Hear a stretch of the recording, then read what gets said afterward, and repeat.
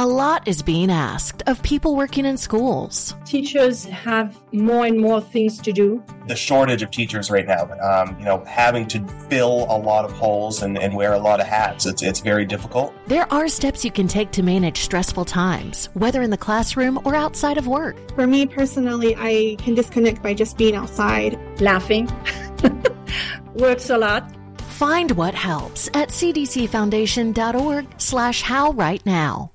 All right, welcome to Screen Talk, IndieWire's weekly podcast. I'm Eric Cohn, the Deputy Editor-in-Chief Film Critic, joined as always by Ann Thompson from Thompson & Hollywood, though in a rare situation, Ann is sitting across from me in the New York office. We've never done this before, and it's for our 50th episode, so it feels very appropriate to be in the same room as you, Ann, for this landmark moment.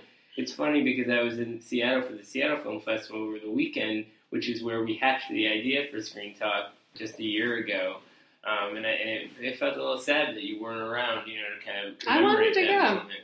But I ended up here in New York instead. Which is fun, because I came back and here you are. And it's just interesting to kind of look back on where we started with all this a year ago. Sort of, we were processing Cannes and leaning towards the fall with the award season starting to take shape. And we're kind of there right now, but also in this quieter period, right? I mean, not much going on, really. I mean, there's the LA Film Festival happening back home, which I seem to be missing on some level, although there's virtual screenings going on. Yes.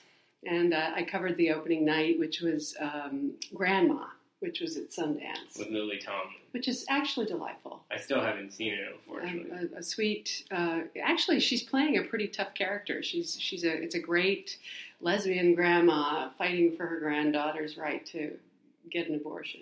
I mean, Lily Tomlin hasn't had a lot of bad stages of her career. She's always good. Yeah. She's the best thing about that Jane Fonda series that's on right now, which I don't care for particularly, but it's a hit, believe it or not. It's interesting you mentioned that, since Jane Fonda was being talked about as an awards candidate back at Cannes for that one scene in Youth.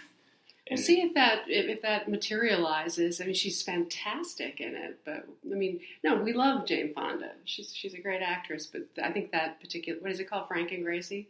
It's sort of a ragtag comedy series that's all over the place. Right. And so Lily Tomlin and Grandma, do you think it's just a purely commercial movie, or is it also an awards contender? I mean, that all depends on whether it gets absolutely rave reviews across the board, if it's a hit, and which is, Sony Pictures Classics is handling, so that's a possibility. They know what they're doing. And if there's room for her at the end of the year, she's certainly a popular figure, but it's a comedy, and comedies are tougher. Always an uphill battle. But then it's interesting to start talking about LAFF with this movie that we already talked about at Sundance. I mean, there's a lot of new material there as well. So what have you gleaned from LAFF this year in terms of quality? Well, Stephanie Allain, it's her fourth year, and she's a well-established producer.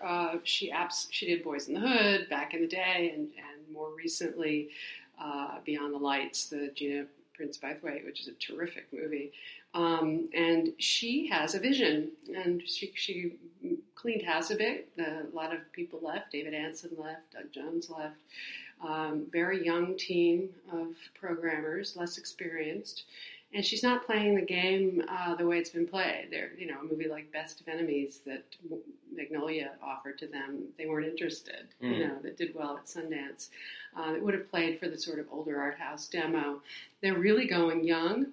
A huge percentage of first-time filmmakers, a very high percentage of women and people of color, very multicultural, reaching for a kind of hipper, younger, more urban LA audience. And I think it's very brave of them, but are they throwing the baby out with the bathwater? I mean, that's the question.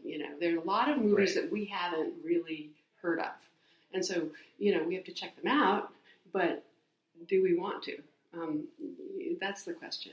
So I guess the question is, in a broader sense, is also, is it worth it to fight for that younger demo when these aren't necessarily the people who are going to flock to the festival? Can they get them to come? That's the question. I mean, one part of the festival, I think it's called LA Muse, which I think is actually a really good idea, is focused on a lot of local filmmakers and films that were shot in LA that have LA interest. Right. You know? See, that seems to hold the most potential, just from a theoretical standpoint. On the other side of the country, looking at it and thinking about how, say, the Tribeca Film Festival has fought to prove its worth in this incredibly competitive climate. I mean, look, we're all inundated with possibilities, and if you're an older art house person already committed to certain kinds of movies, then you know what you want. And if you're a younger person, then you're less inclined to be interested in festivals at all. So why try to be sort of a competitor with the people who already have whatever that is, you know, as a good festival with, you know, exclusive new movies on lockdown, when you can do something that's more of a service to the people who want that festival to be there and showcase the movies that are already being talked about, that have already sort of proven their worth for an audience that didn't have the luxury to see them at Sundance or whatever. So this is an experiment, you know, and a worthy experiment, and I applaud them. And you know, they're trying to get filmmakers together with distributors. They're hoping, you know, that they'll get some sales out of it, you know, as a market. I'm just curious to see if the folks show up. So what are some of the possible sales prospects? I mean, could there be some sort of a marketplace at LAFF? Or? Well, they sold that movie that David Oyelowo was in, Nightingale. Now, the movie Nightingale was playing in this. And that was a world premiere at LAFF, yeah, sold there? Yeah. And in fact, they sold like 5 or 6 things out of that section. So okay. I actually think there's good potential for that. Sure. I mean, I remember seeing last year Man from Reno there, and that was a nice sort of discovery, or something like Dead Man's Burden, which was a really interesting kind of minimalist Western that Anne didn't really care for. Judging from my expression. But it was that's beautifully the nice thing shot. about doing this in person. Yeah, but that's the thing. I mean, is it really worth the battle to have these new movies if those are the kind of movies you're going to get? Where some people might think they're strong, and maybe you'll get a few sales, but overall, you're just going to create more of a hindrance towards establishing yourself on the festival circuit. Yeah, but I'll send people to see, you know, my favorite. I'm losing it now. What's Diary of a Teenage Girl. Yeah, I will definitely send people to see Diary of a Teenage Girl, which, you know, has been established at this point. Another Sony Classics movie, so they're the best bet they have. have. And then there's obviously the Inside Out screening, sure. you know, and you can go to that. But I have to tell you, Inside Out, I went to see that again after Cannes in Seattle this past weekend with my parents, and there were a bunch of families with their kids in that screening, and it was really fascinating to see how it played to the room, because it's exactly as you might imagine. It's when people get a chance to see it, they can see how it's bright and colorful, but it's also very dark and sophisticated in terms of what it's implying on a regular basis. And when those dark moments hit, the kids got very quiet, you know, and then they were like sort of bubbly the whole time through outside of that. So I'm really curious, since that movie's coming out in a couple of weeks, how I it's hope going to it keep does playing. well. I really do. I have to assume it will. It seems like the sort of thing where Pixar is still an established brand that people trust, and there's enough excitement. And the reviews around will it. be pretty rare. You know, they are. People love it. So, I mean, frankly, seeing Inside Out at a film festival doesn't feel like a disconnect to me, because it actually works really well in that environment. So you're talking about things that already have a track record out there. I mean, I think that's a really good example of ways to leverage a film festival for certain kinds of audiences. I'm sure the Inside Out screening at LAFF will be packed and probably help it on some level. Sure. So there's a conversation to be had about sort of what film festivals do for movies in terms of expectations, irrespective of whether or not they're world premieres. But since we're on that topic, maybe we should talk about one that's opening this week, which is Me Earl and the Dying Girl. Yeah. Now, obviously, that broke at Sundance and Fox Searchlight, which is, of course, the Ne Plus Ultra, the gold ring, the thing you want. They picked it up for pretty sum for worldwide rights out of Sundance, and then it went on to win the jury prize and the audience prize. Which is sort of the golden ring of sorts. Although it's not an obvious kind of awards movie per se. I don't think it is, actually. Pleaser. I agree. I don't think it is at all. Maybe I don't even think screenplay. My view of it is that the screenplay is strong, and it's the original novelist, first-time novelist Jesse Andrews, actually adapting his own work with the help of the producer Dan Fogelman, who's a writer in his own right of things like Bolt and Tangled animated movies, as Sure. well as Crazy Love. What was that? What was The that Crazy called? Stupid Love. Crazy Stupid, as well as Crazy Stupid Love. Yes. So the thing about that is that it's really, really well structured, but I think it's the actors who pull it out. Well, and the thing about that movie is that no matter how much you talk about it as being not your average cancer movie, let's say, in the sense that it's got this film geek protagonist and kind of like a giddiness that you don't always see with that subject matter, it is, at the end of the day, a cancer movie. It's a handkerchief movie. And yes. it's one that I think on certain levels we have seen before. And I remember seeing Not unlike Fault in Our Stars. Exactly, which I assume on some level is what sort of drove it to be that big deal and so forth. I would assume that because Edgar Wright was on the jury, maybe he was sort of struck by the sort of the cinephile element to it, that there are Werner Herzog jokes in the movie. It's pretty funny. For a cinephile, you're going to like, because the kids make these movies inside the movie, and they're really fun. But I was seated with a fairly influential festival programmer at Sundance who I remember afterwards said, I don't like movies like that are so obviously trying to manipulate the way I feel. And that, to me, seems like the biggest divide no matter what with this kind of material. If anybody can pull it off, it's Fox Searchlight, and word of mouth seems pretty solid. But is it going to go to a Fault in Our Stars level? I think that's a different kind of question, because Fault in Our Stars was really driven by this foundation of the book and the fan behind the This book, doesn't have the same thing. or the cast, for that matter. No. I think this will play, but again, the critics will be mixed, more mixed than they were at Sundance in the end. I think there will be people who are sort of, there's something very bright and perky and overtly entertaining about it, and that's why I give credit to the actors, because the actors do reach the emotions Sure. that are at the center of this. They Sure. bring that home. It is well acted, and it's very well shot. It's And got the these great- parents, too, are funny. Yeah, Nick Offerman in particular, I thought was really outstanding. But And John Bernthal is their teacher. Yeah. You know. it's interesting to think about that sort of like that Fox Searchlight touch, because it's almost like the Pixar thing, like it's smuggling a certain bright and colorful energy into darker places. Mhm. I mean, that's what Birdman was doing on some level. And so there were audiences who went to it almost like they were going to go see an action movie or something, because it had that virtuoso element, but it was much more sophisticated, obviously. And so, I don't know, but I am always curious about how these movies continue to travel when they start out at Sundance. I mean, you mentioned Diary of a Teenage Girl.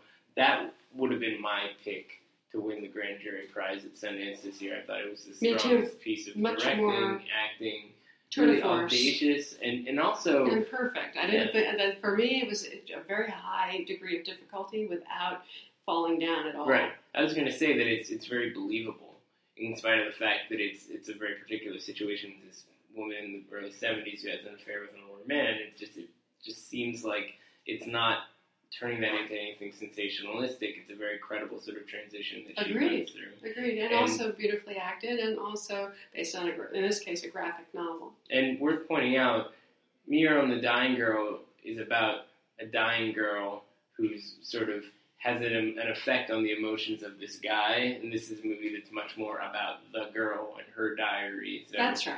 It's This got comes that. from the point of view of the guy. Yeah.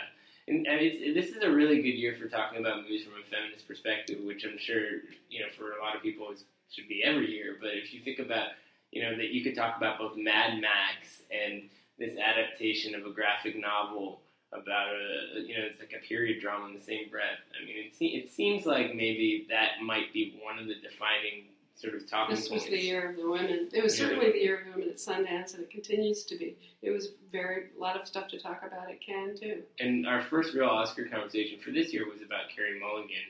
Now, in terms of whether or not women are going to end up sort of leading the charge into award season, I mean, again, we still got to see stuff for Jed. We still have to see those movies that could end up being that. Obviously, that would be the one to sort of epitomize all of that, to consolidate those conversations towards the end of the year. So what else do we have to look forward to right now? I mean, like you said, it's a really quiet time, but in terms of new releases, it's even quieter, right? Jurassic World is About going overtake the to. universe. And, well, here's the thing: the box office, the summer season is supposed to be the time when everything is going on all four cylinders. You know, it's supposed to be buffo. It's supposed to be, you know, people I are feel like I should flocking. carry around a change jar that you have to put 25 cents in every time you say buffo. Oh, I love It's like buffo. the That's old one of my varieties. favorite variety words. But the problem is that it's been lagging, and everything has just been a little bit disappointing.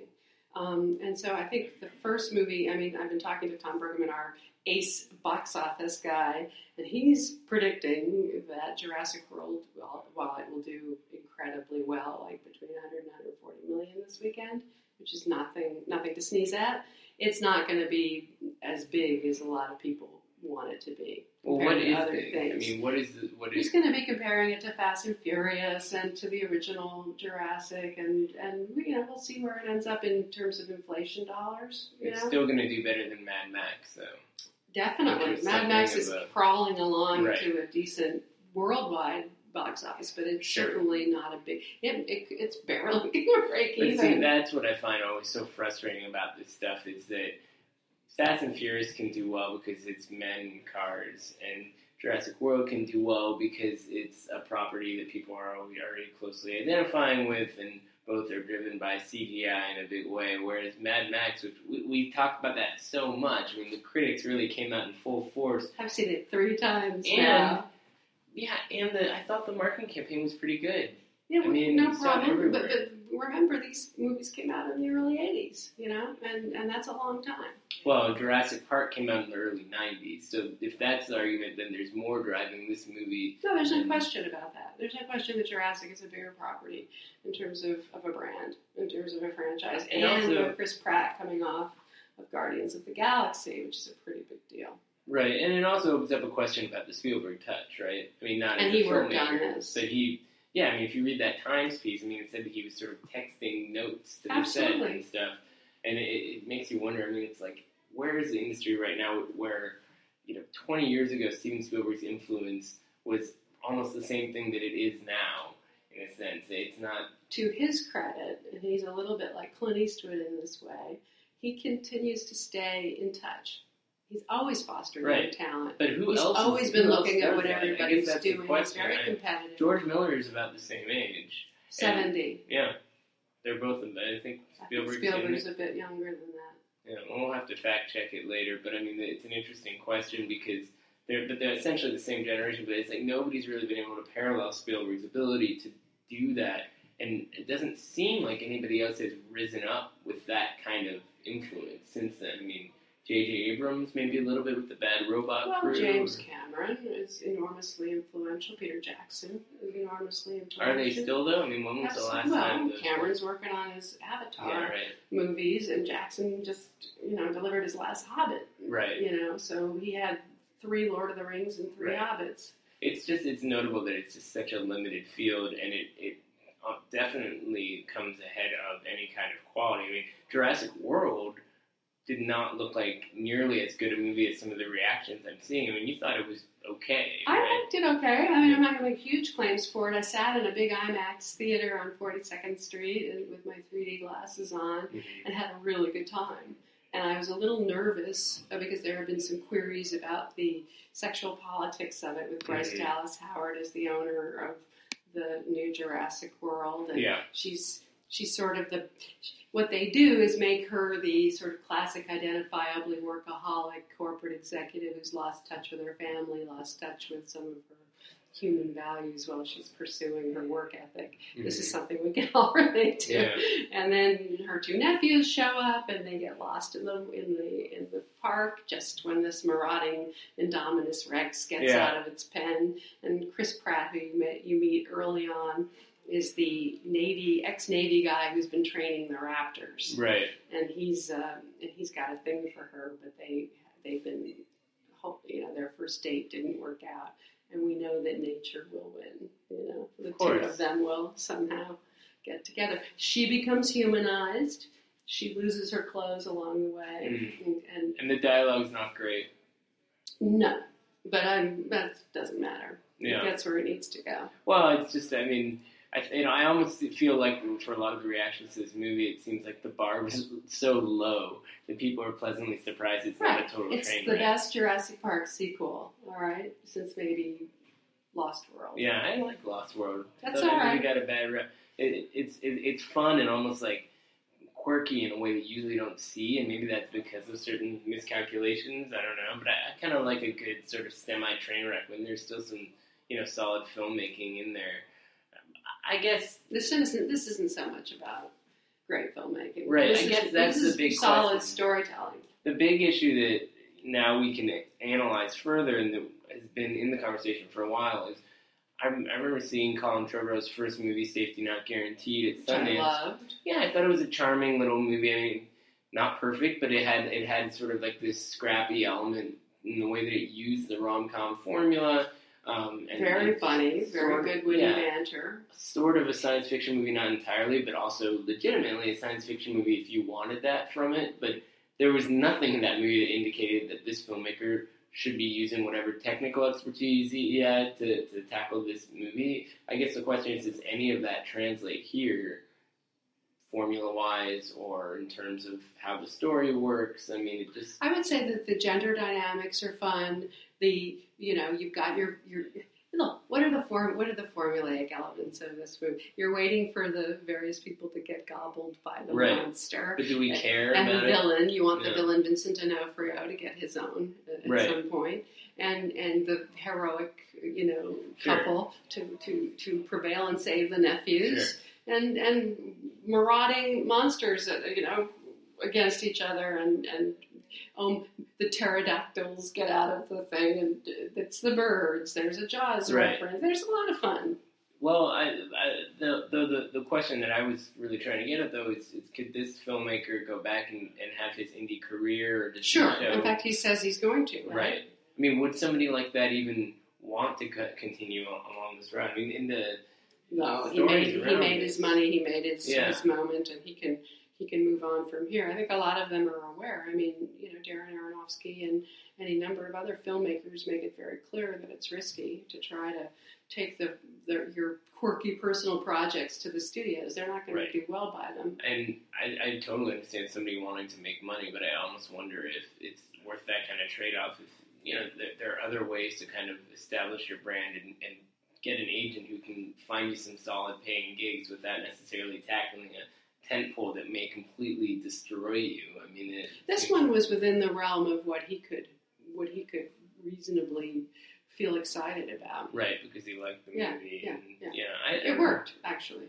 The other movie that we should talk about that's opening next Wednesday, so before we do our next episode, is from another first-time filmmaker who I don't think will be tackling Jurassic Park. Nor is he going to movies. be chased by the Hollywood studios. So I'd be curious to see what it would be like. The Tribe, from this Ukrainian director whose name I always botch, Milos. I was just going to something. challenge you Yeah. to do I might it. have to look it up. Iski.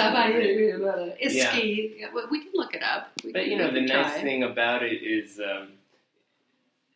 that this movie has no sound in it or no dialogue. So Oh no, it has lots of sound. What it has is no dialogue because it's set in a school for the deaf, and yet there is sound. It's just not the sound of people Right. talking. They So- make noises yes, and they move their hands around a lot, and they actually express themselves with a great deal of eloquence. and they're speaking drama. in Ukrainian dialect. They're not speaking English. It's not like there's some kind of universal sign language. I mean, it's an unsubtitled movie in a foreign language. Correct. Which So is we have absolutely no unprecedented. clues, and we know exactly what's going on because they're all really expressive actors. And the director's name is Miroslav Slaboshpitsky, which I totally disremembered without looking up.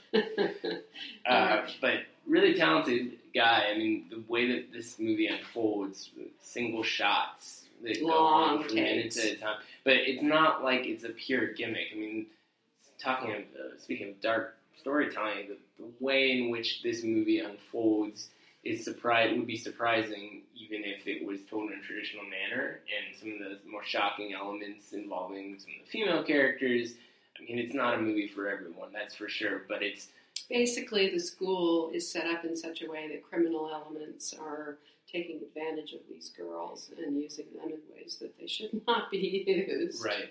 Sexually. And it was, I believe, submitted as Ukraine's Oscar submission last year, but was not nominated, which is too bad because I thought it would have been a really interesting way to kind of push the boundaries of those rules. It is a foreign language film, and it was certainly one of the more remarkable among them that I saw at a film festival last year. Well, I'm curious to see what else this guy does. Absolutely. But here's the thing. I mean, we've all seen, coming-of-age movies and first-time filmmakers, and all over the world we see films that are brand new, and this one managed to grab a lot of people's attention because it's so vicious and visceral and unusual, and we've just never seen anything like it. Which is also a good description for a first-time film that we were happy to see did get submitted for the Oscars this year. Hungary submitted Son of Saul, which was certainly my favorite movie at Cannes this year. I think it was close to the top of your list. Me too. And I can't. We all assumed that Hungary would do this. It was the obvious place. The first official submission I'm aware of for this year, and it will be one of the top contenders. I would be very surprised if this didn't make it to the final five, and I think it could have a chance of winning. And no big surprise, the Sony Pictures Class it's released. They are not in the room right now. The Today Show. Well, but it is actually, it's nice to see that one of the bigger sort of award season stories this past week is a movie like that, because we're going to get steamrolled by a whole bunch of bigger things in, I would say, like a month and a half, and we get the Toronto lineup, and then Telluride's on us, and all these different pieces are coming together. And to me, it's always much more interesting to talk about the foreign language films.